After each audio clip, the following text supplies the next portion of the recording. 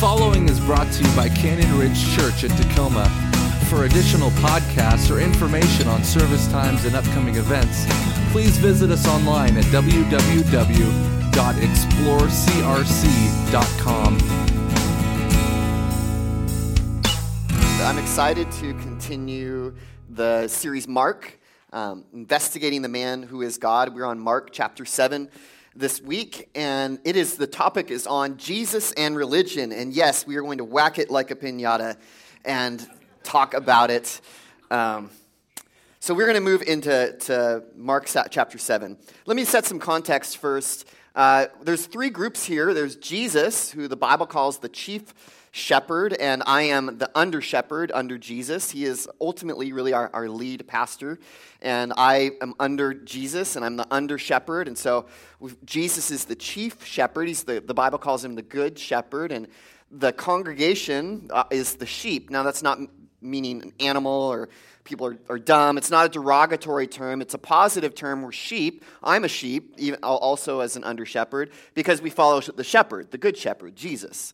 And so that's one group. And then we've got two other groups. We've got the scribes, who are the teachers of the law. They are kind of the lawyers. They've got my job. They're teachers, but they are not doing it well. Pray to God that I do my job well. And then we've got the Pharisees. The Pharisees are the students. They're the imitators of the teachers of the law.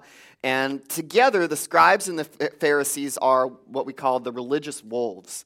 They are wolves because they love to lead the sheep astray. They love to manipulate, and they love to control, and they love to heap burdens onto the sheep to try to make their life more difficult. These are the religious wolves, and Jesus is going to confront them today. That's what we're going to see. Jesus is going to confront them, and some of you might be confused because the Bible says that we are supposed to be nice to people. In Ephesians 4:32, it says, "Be kind one to another, tender-hearted, forgiving one another, as God in Christ forgave you."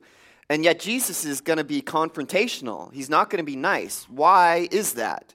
It's not because Jesus doesn't love the wolves. It's because Jesus loves the sheep, and he wants to love and protect the sheep. And so he needs to be sometimes stern and firm with people because he has other people he wants to protect. Martin Luther said it this way.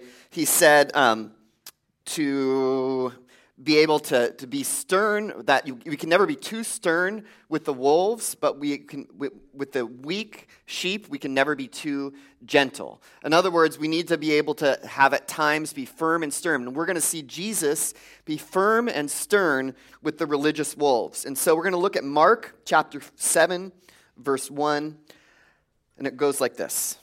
"Now when the Pharisees gathered to him with some of the scribes who had come from Jerusalem, they saw that some of his disciples ate with hands that were defiled, that is, unwashed. For the Pharisees and all the Jews do not eat unless they wash their hands properly, holding to the tradition of the elders. And when they come from the marketplace, they do not eat unless they wash.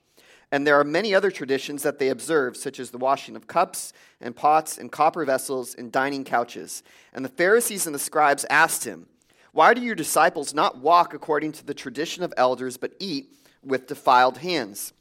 So in here, we see Jesus hanging out with irreligious people, even sinners. And then the Pharisees show up. But we see Jesus hanging out with sinners all throughout the gospel. Because Jesus likes to eat with irreligious people. He likes to eat with people with nefarious reputations. Gals with clear heels and guys with 9mm in their strap and people who just got done being extras in hip-hop videos. He eats with the type of people that we would see as sinners today. And Jesus is rolling by in the Escalade with the bass pumping, and he's waving at the religious people, and they're like, "Where's he going?" And Jesus is like, "I'm going to eat with sinners. I'm going to go hang out with them." And they said, "Where's he going? Why is he with sinners?" And Jesus says, "Yes, I eat with sinners. I don't participate in their sin. I don't approve of their sin. But Jesus eats with sinners because Jesus loves people, and he wants to serve people in their needs."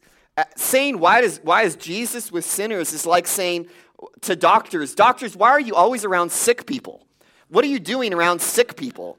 You could get sick. You could catch something. Don't be around sick people. But doctors are around sick people because they want to heal them. And Jesus is around sinners. Thank you, God, that Jesus is around me. He's around you. He's around sinners. We're all sinners because he's there because he wants to heal us. He wants to be with us. And Jesus is the only one who can. And Jesus wants to do that because he loves sinners. But Jesus, which convicts me, also loves religious people. He allows religious people to come around him. I can understand how Jesus loves to hang out with sinners because maybe it's like, hey, you want to go eat chicken wings and throw darts? And Jesus is like, yeah, I want to go eat chicken wings and throw darts. And then the religious people show up and they're like, hey, Jesus, you want to hang out? And Jesus is like, should be like, no, I don't. There's not going to be chicken wings. There's not going to be darts. We're going to pray. Somebody's going to pray in the King James for like 27 minutes. And then we're going to, eat slop, whatever slop you put in front of me. We're going to talk about theological stuff that probably doesn't even matter. And at the end of it, we're going to get into head coverings. And we're probably going to pray some more. But Jesus loves people. He loves irreligious people. He loves religious people. And he wants to meet people in their needs and help them wherever they are, whatever they're doing, whatever struggles they're going through. And the problem is that the Pharisees and the scribes, they don't love people. What they love to do is they love to heap burdens on people and make things more difficult for them. They love to be able to work through people and say that they need to add things to add rules to God. Religious people make rules for God.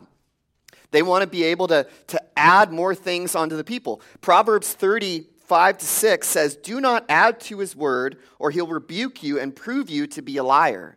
See, we believe the Bible, we believe Jesus, and we believe that we don't need to add to his word. That is, it is sufficient. God's word is sufficient, and there's nothing we need to add. But the Pharisees and the scribes are trying to add to the Bible because they're trying to trap Jesus and his disciples and say, hey, Jesus, you're not really holy. You're not really a rabbi. You're not really a teacher. And so they're trying to trap Jesus by saying how his disciples are acting. But it's not really about the word or about the traditions. It's really about their own power and them trying to add on to that so they could feel superior.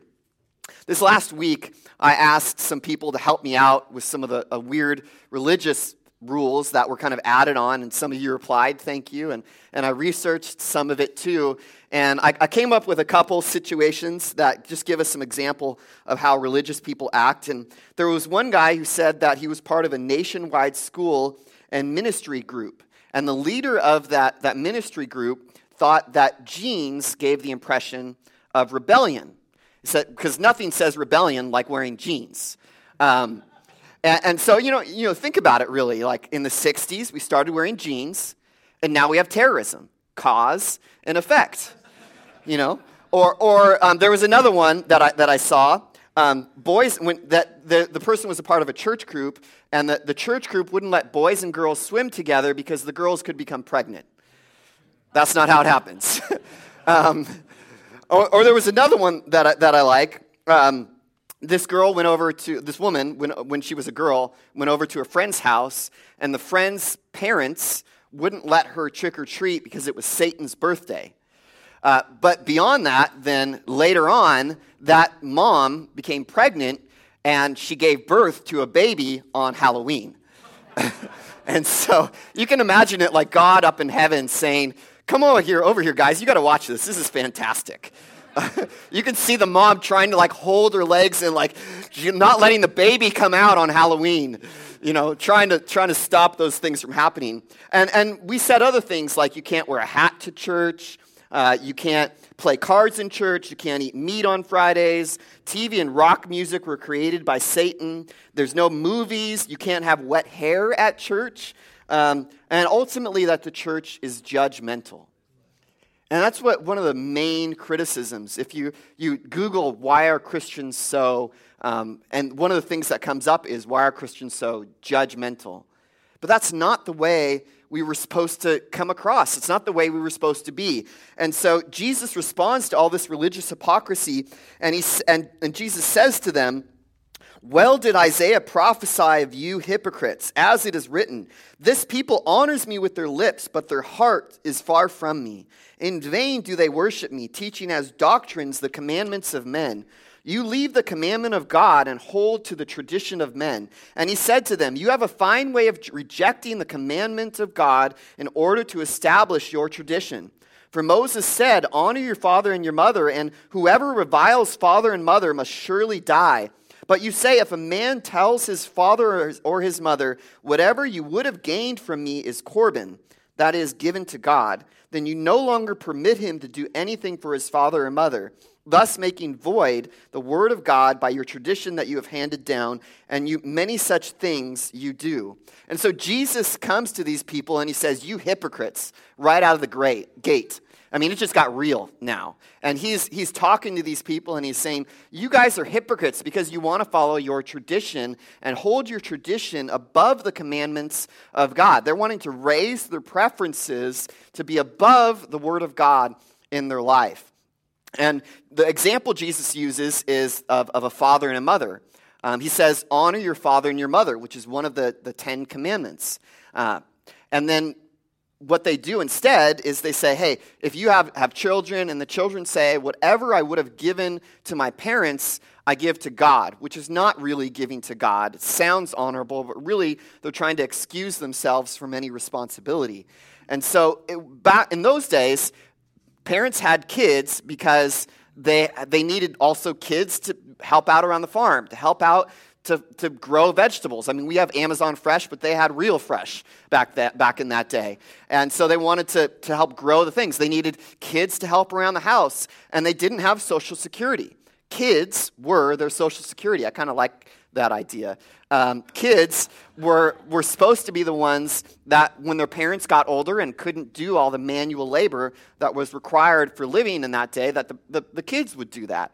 And so the kids say, for the kids to say, hey, whatever I would have given to you, I give to God, is to ultimately leave the parents in the background, to leave the parents without any kind of safety net of support when they get older. And so Jesus says, I don't acknowledge your rules. Your rules are religious, and religion is ridiculous. No, I don't follow your rules. You can't write a book. I've already created a book. I've already written a book. It already has laws in it. You can't write a book and add it to mine. No, I don't follow your rules. That's what Jesus wants to say to these people because then he gets at what the main problem is.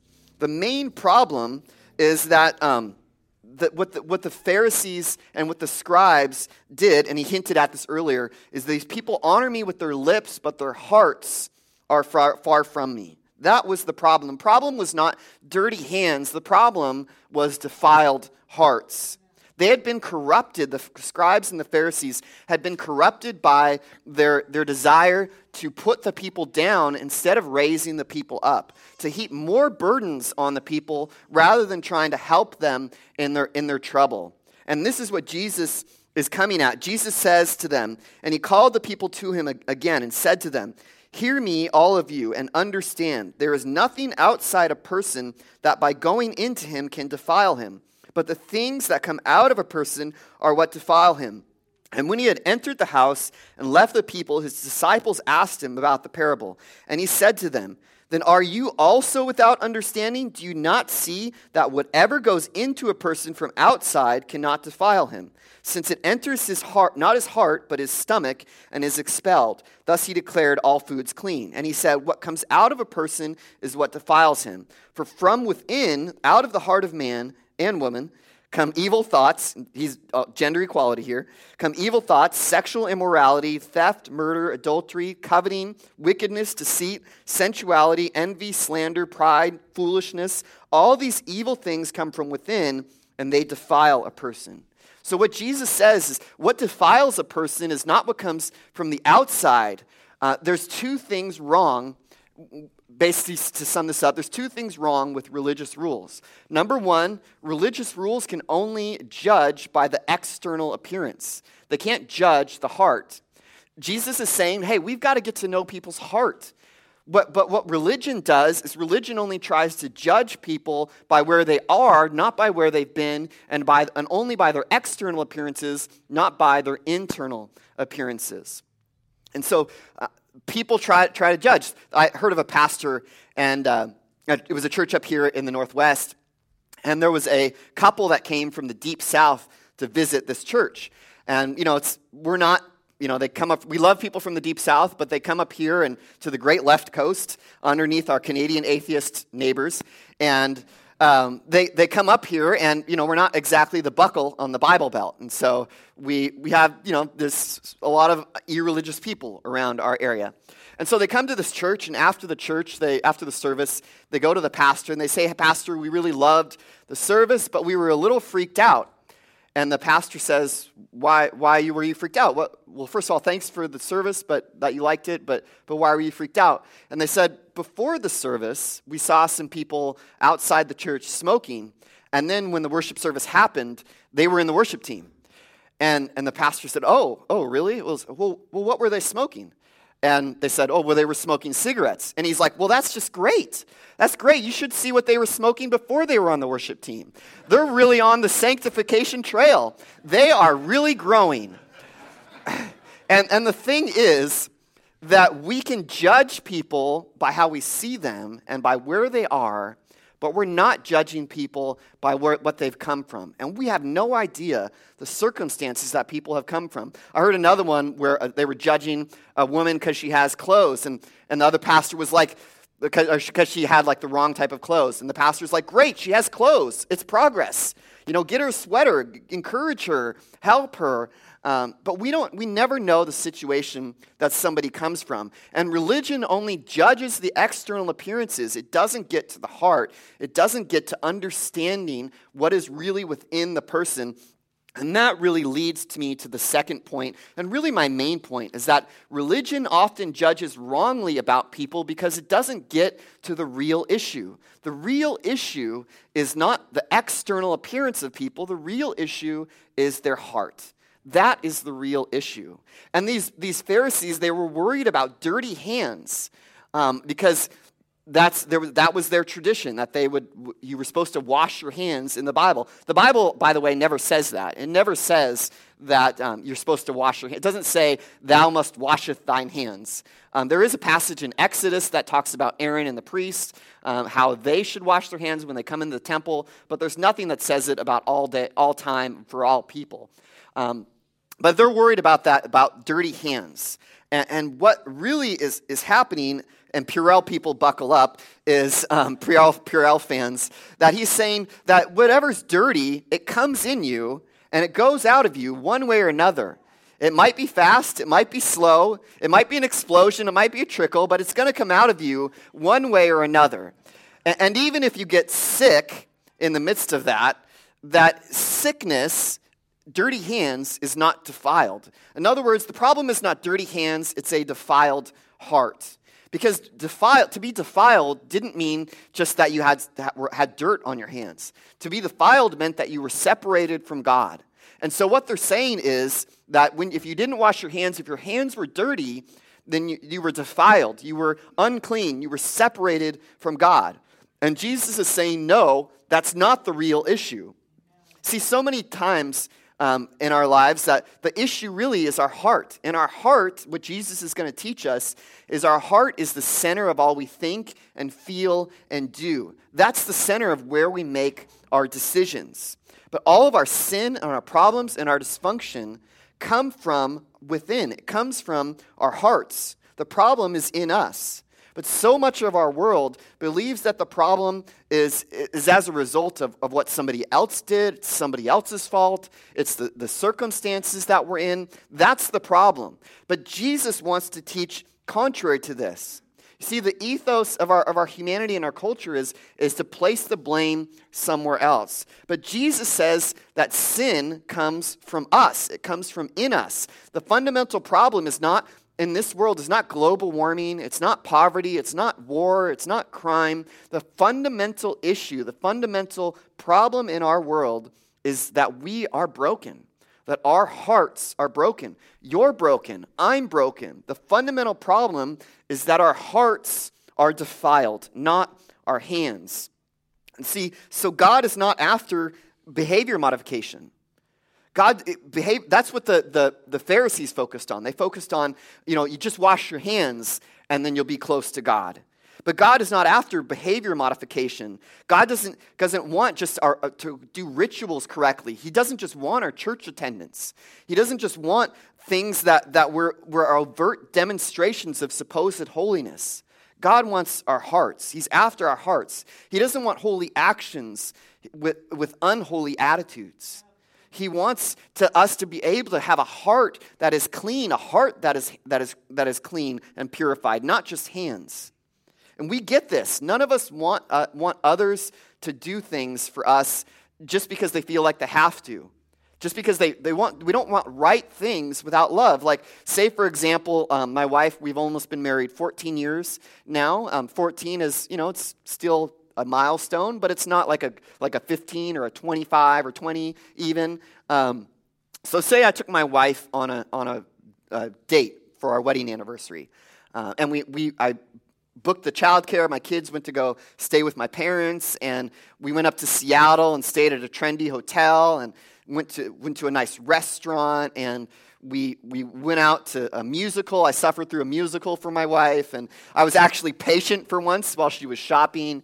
And we did all of these amazing things, and then the night before we're supposed to drive back down here to Tacoma, Puyallup area, my wife asks me, she says, Josh, 14 years, it's not a great anniversary. It's still a great anniversary, but it's not like a 15 or a 20 or a 25 or something. Josh, why did you do all of these things? And at that moment, it should be the moment where I say, because I love you, because I'm crazy about you, because it's a joy for me to do all these things. But what if in that moment I said, because I felt like I was supposed to, because, I just really felt like I didn't want you to get mad, so I did all of these things for you. I didn't really like it, but, I did it. She would be crushed out at that, because it would make the whole weekend meaningless for her, because I'd done all these amazing things, but my heart wasn't in it. And it's the same thing with God. God doesn't want us to do all these amazing things for him, all this worship attendance, all of these other things, without a heart that really loves him, that is really for him, that is really after God. And the Pharisees think that the source of uncleanliness is their positive actions. They think it's all of the right routine. It's all of their traditions that they do, all of these things that we do. That's the source of uncleanness. But Jesus says, no, the source of uncleanness, the source of impurity in your life is really your hearts. See, the Pharisees and the scribes, they think they take sin seriously. They think they have a high view of sin because of all of their actions, because of all of what they do. But really, they have a low view of sin because they believe that it's only in having clean hands that makes them clean. It's only in clean hands that really helps them to follow God. But Jesus doesn't say that we're basically good people that mess up from time to time. We don't just need a couple good techniques or instruction with a 5-step plan. Jesus says basically we are bad people bent on sin and bent on rebellion. That's who we are. We're not just good people that mess up from time to time. See, God doesn't say we mess up from time to time. He says we are messed up. That is what happens, but none of us think that we're that bad. And you can tell by how often we are unimpressed and unmoved by the gospel. Most of us don't think that if it wasn't for Jesus, that we would be in hell forever. That doesn't cross our mind. That doesn't cross our hearts. We live without that kind of mind. We live without that kind of religion. It's so easy to fall into the trap of religion. You see, we believe, and watch this, our sin is manageable and can be fixed. We believe that we need a teacher to be better, not a savior to make us new. That's what we need. We need a savior to make us new. But we think if our circumstances were different, then we would be different. We think that if we were in a different place, if we had a different circumstance in our life, that we wouldn't have the anxiety or the fear or the lust or the anger that we experience. We think that if we were in a different house with a different partner, potentially, a different spouse. We had a different job. We had a different church. We had a different, whatever circumstance put there, that if you had that, then you would be different. That I wouldn't be this way. I wouldn't struggle with the sin. But the problem is not our circumstance. The problem is in us. The problem is our heart. That our hearts are far from God and we don't truly know His love for us and how desperate He is to reach out for us. If we could really experience that, we would be so much more passionate in the Christian life that we live. We think that we can just change all of these things and that everything will be fine. But Jesus doesn't say that. Jesus says that we are messed up, that we are sinners, not in need of repentance. James 1:14 says it this way, but each person is tempted when he is lured and enticed by his own desires. We all have different things that we want to change. And maybe we can change circumstances and maybe our sin will fade away for a time, but our sin will come back.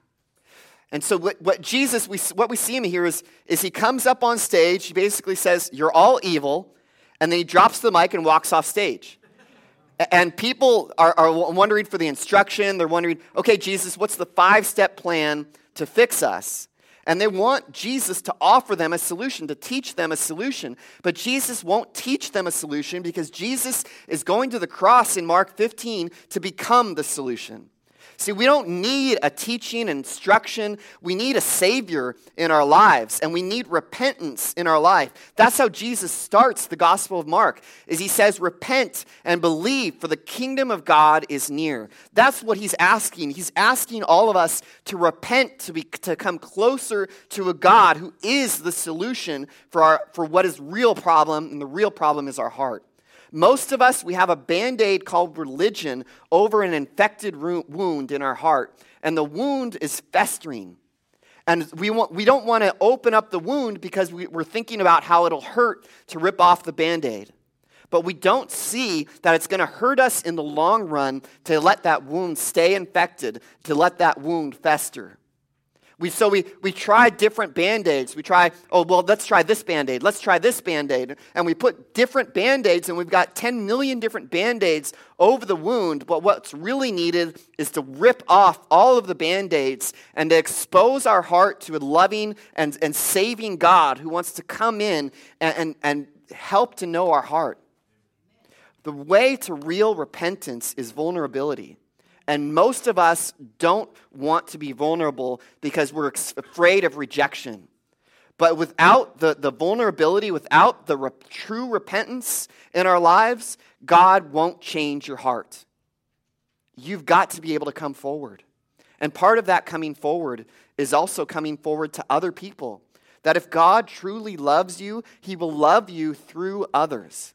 So we've got to be able to have a place in our lives where we can admit the problems we're going through, admit all of our difficulties, and be able to repent because of that. That's what God desires in your heart. That's what God desires that in your life. That you wouldn't just keep putting different religions, whether it's church religion or whether it's a TV show religion, whether it's sports religion, whether it's a job religion, whether it's money religion, all sorts of different things. It doesn't just have to look like religious, like a church to be your religion. But God wants you to rip off those. He wants you to find a place where you can really expose yourself. Revival is on the other side of vulnerability because the Holy Spirit is the Holy Spirit of truth.